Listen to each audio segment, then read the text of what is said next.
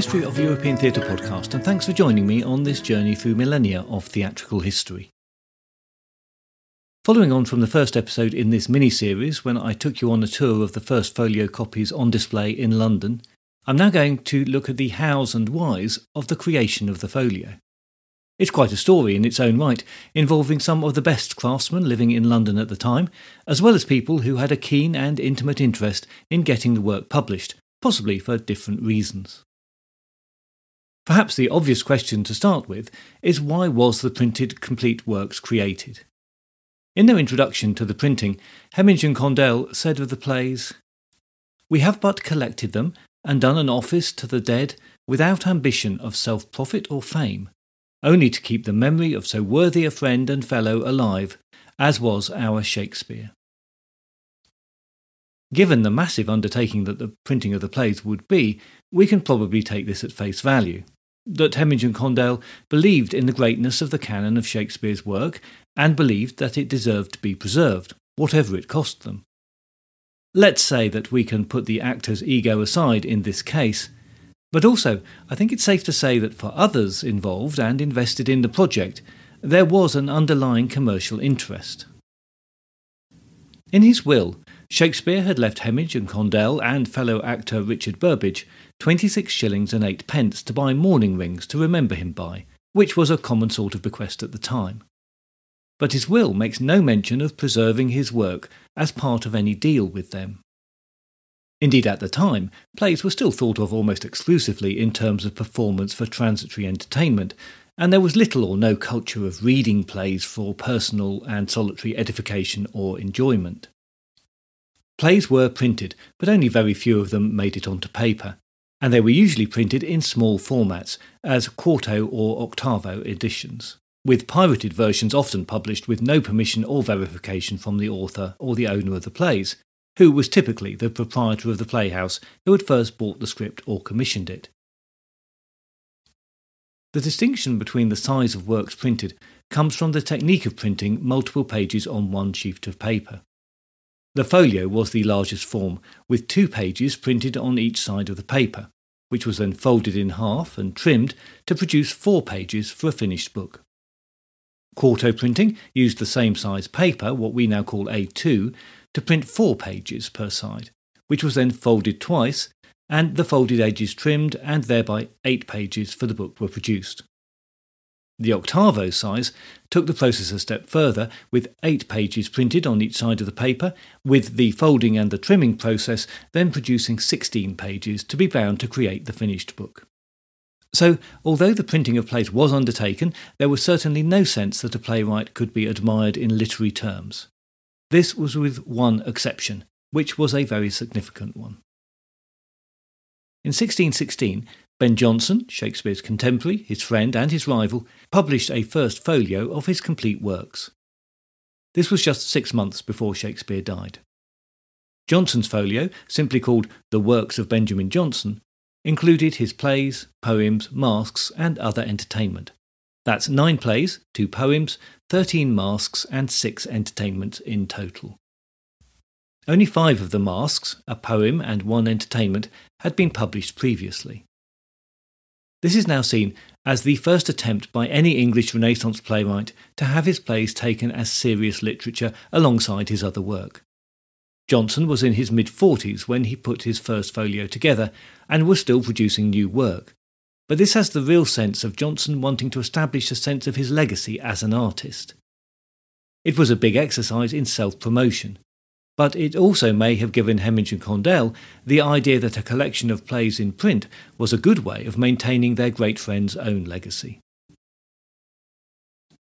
Jonson went on to plan a second folio volume featuring later works in 1631.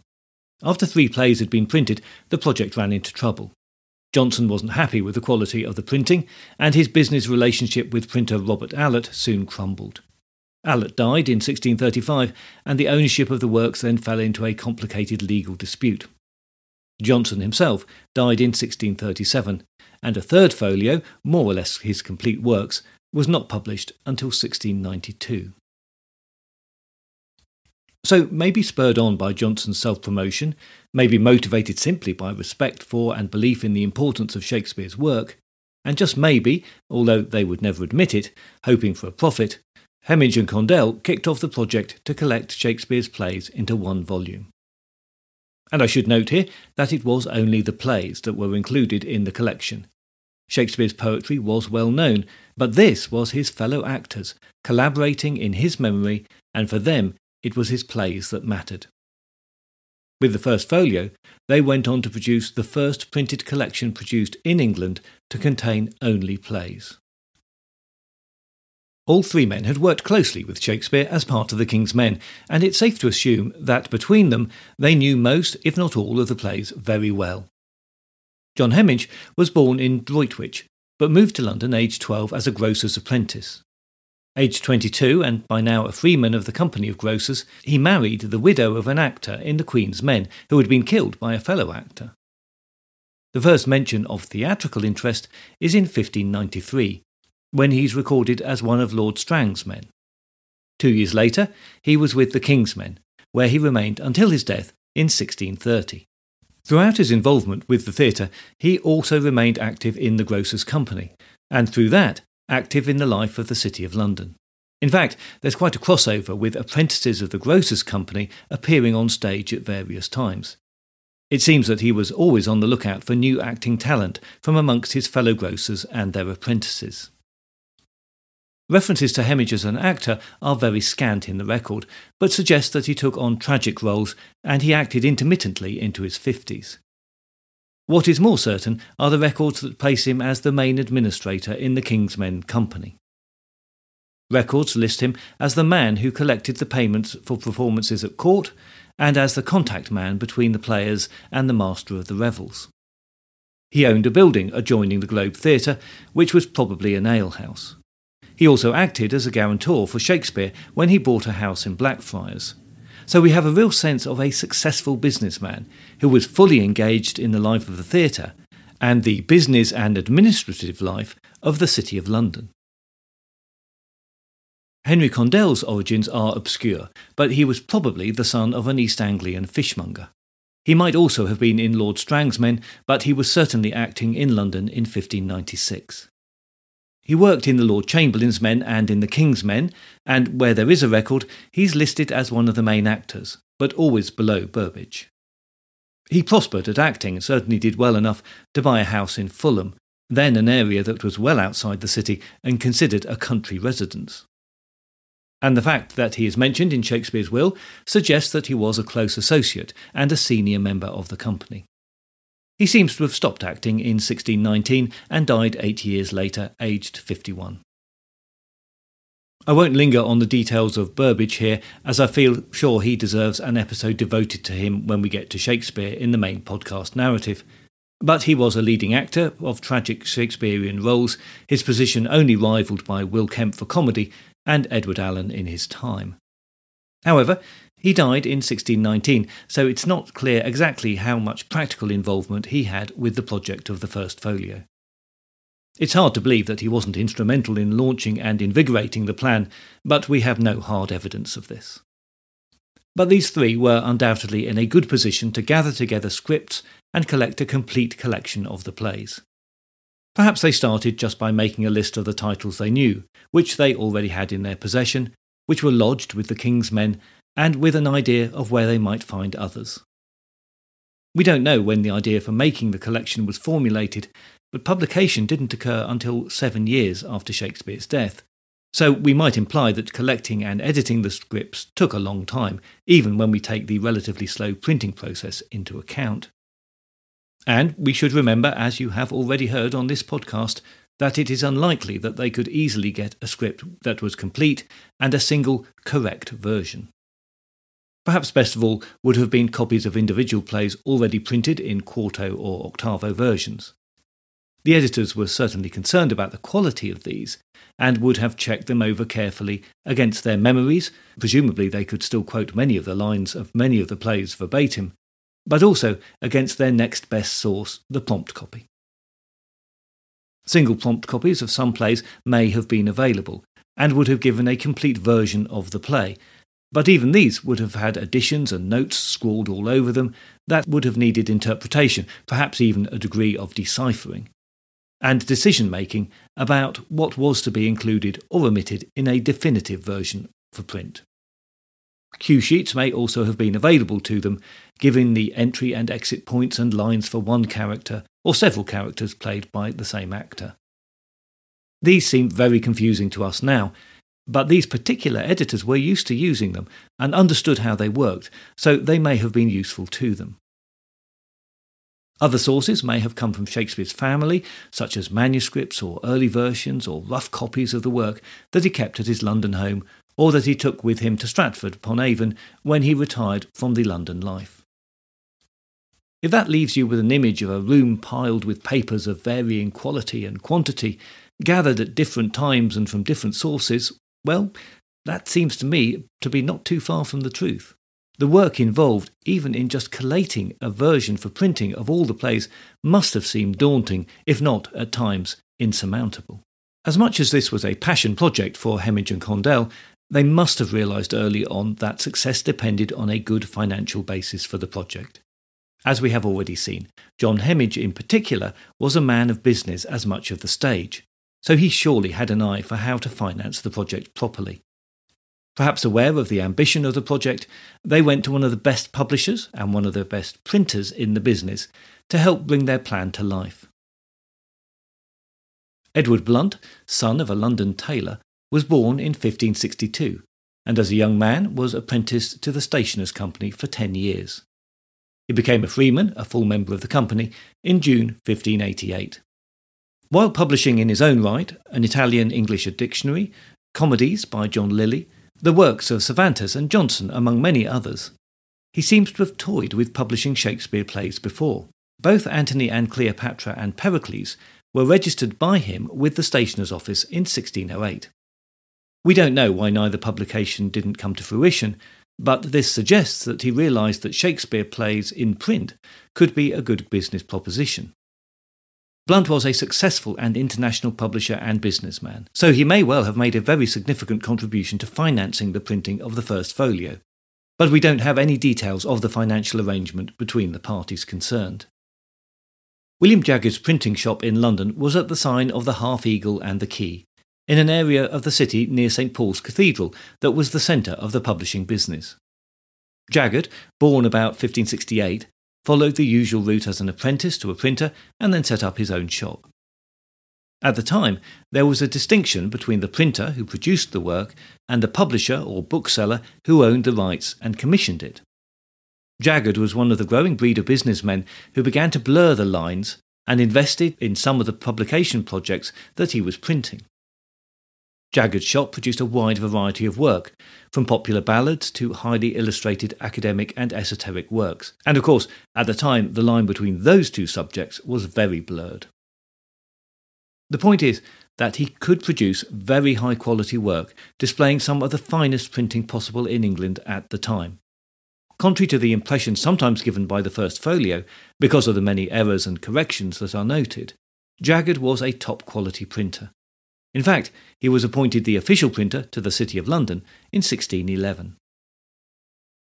A few years prior to that, in 1608, Jagged purchased part of the business formerly run by James Roberts, a printer who had worked on several Shakespeare plays in quarto version and who printed the players' handbills that advertised their performances. Jagged was particularly interested in that business, which was run as a monopoly, and it was granted to him in the end in 1615. Jagged had a long involvement with printing Shakespeare, but it was a troubled one. In 1599, he published a volume of 20 poems that he announced as being by Shakespeare. Modern scholarship attributes only 5 of the poems to Shakespeare. The original edition has only survived as fragments, but a second expanded edition has survived as a complete copy, as has a third edition printed in 1612. He was also involved in printing a collection of 10 plays by Shakespeare in 1619, which has become known as the False Folio. Jagged printed the 10 plays in such a way as they could be bought individually or bound as a collection at the customer's request. Only 2 complete copies of those survive, and suggest that the bound copies were put together with the plays in no particular order, except that it is the first time that versions of Henry VI, Part 2 and 3 were joined together in print as related plays. The collection also included Henry V, King Lear, Pericles, A Midsummer Night's Dream, The Merchant of Venice, and The Merry Wives of Windsor. 2 other plays included in the collection, Sir John Oldcastle and A Yorkshire Tragedy, are now not considered to be by Shakespeare. A Yorkshire Tragedy was originally attributed to him, but is now thought to have been written by Thomas Middleton. Sir John Oldcastle was never attributed to Shakespeare. Henslow's diary includes mentions of the play and lists 4 authors, none of which are Shakespeare. But there is a connection to the eponymous character, who was a historical figure and thought to be the inspiration for Shakespeare's Falstaff. Jagged's motivations, beyond commercial gain, for publishing both the poetry collection and the false folio have troubled scholars, and there seems to be no clear answer, other than to say that rights ownership and the printing of what we would now consider pirate copies are some of the murkiest waters of Elizabethan cultural life, especially when it comes to the still relatively new form of licensed plays for public performance. Clearly, there was money to be made in the printing of plays, and authorship of plays was not always clear-cut even at the time. But it also seems pretty clear that Jagged and other printers and publishers worked on the edge of what was legal as far as rights ownership went, and were comfortable with stretching the truth when it came to putting a good publication together. What was undisputed was that Jagged's print shop had the capacity to produce a large work like the envisioned first folio, and, we have to assume, he showed an enthusiasm for doing the work. If the other collaborators had concerns about Jagged or animosity towards him because of the semi-legitimate poems and earlier play collections, then they put them to one side from necessity or perhaps expediency. In fact, by the time he was approached about the work, Jagged was an old man and nearly blind. It was his son Isaac and his team of apprentices who took on the practical work of producing the first folio. Jagged Sr. died in November 1623, just before the first folio was published. And these men, as far as we know, were the producers of the first folio and the investors in it as a financial project. Where rights to a play were clearly established, the owners were probably paid a fee, or maybe a profit share if they pushed for it. The King's men may also have received a fee, and Hemming and Condell might have been paid a fee as editors, in addition to any profit share from their financial investment. Printing was, by modern standards, a laborious business, but nevertheless, as is well documented elsewhere, a revolution in its time. Once the overall design had been settled on and the version of the plays to be printed selected, be that as manuscripts, annotated printed versions, or most likely some combination of both, the typesetting could begin. Printing probably started with the first play or plays that were ready, and editing and research and even locating of copies for the others continued.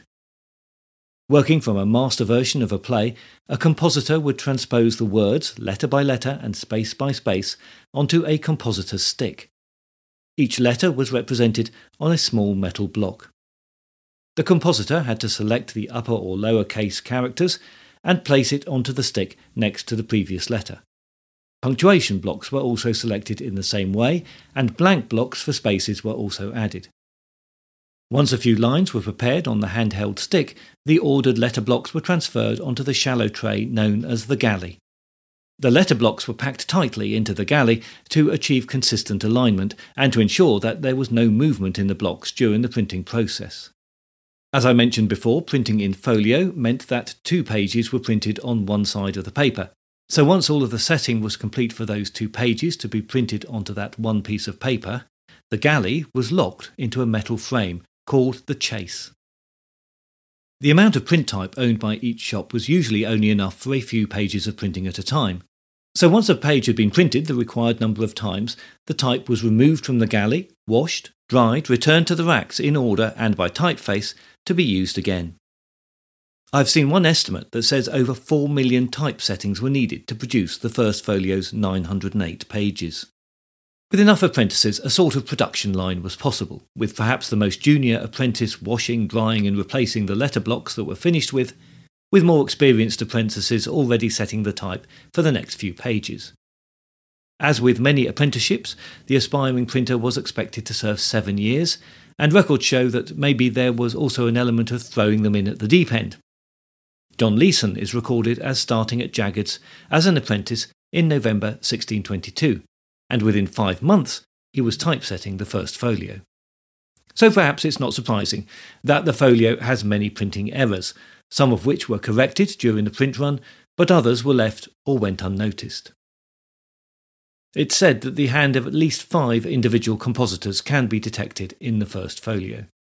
But notwithstanding these errors, there is no doubt that this was very skilled work, and the way printing remained with little change to its basic process for most of the subsequent 400 years, in fact right up to the 1980s when digital printing was introduced.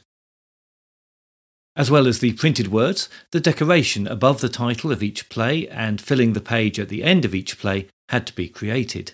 The intricate swirling patterns were carved onto wooden blocks. The print of these was made at the same time as the words on the page, so they had to be locked into the same printing block once the words had been typeset. The engraved portrait of Shakespeare required more detail than could be achieved on a wood block, so artist Martin Drawshot was employed to engrave the image in metal, where a finer line could be achieved. He was an expatriate of the Netherlands living in London and just 21 when he was employed for the task. We don't know what his source material was, but presumably a picture combined with the memories of those around him who had known Shakespeare personally. We can argue about whether it's a good portrait or not, or how good a technical engraving it is or not. But either way, it has undoubtedly become one of the most famous and influential portraits ever created.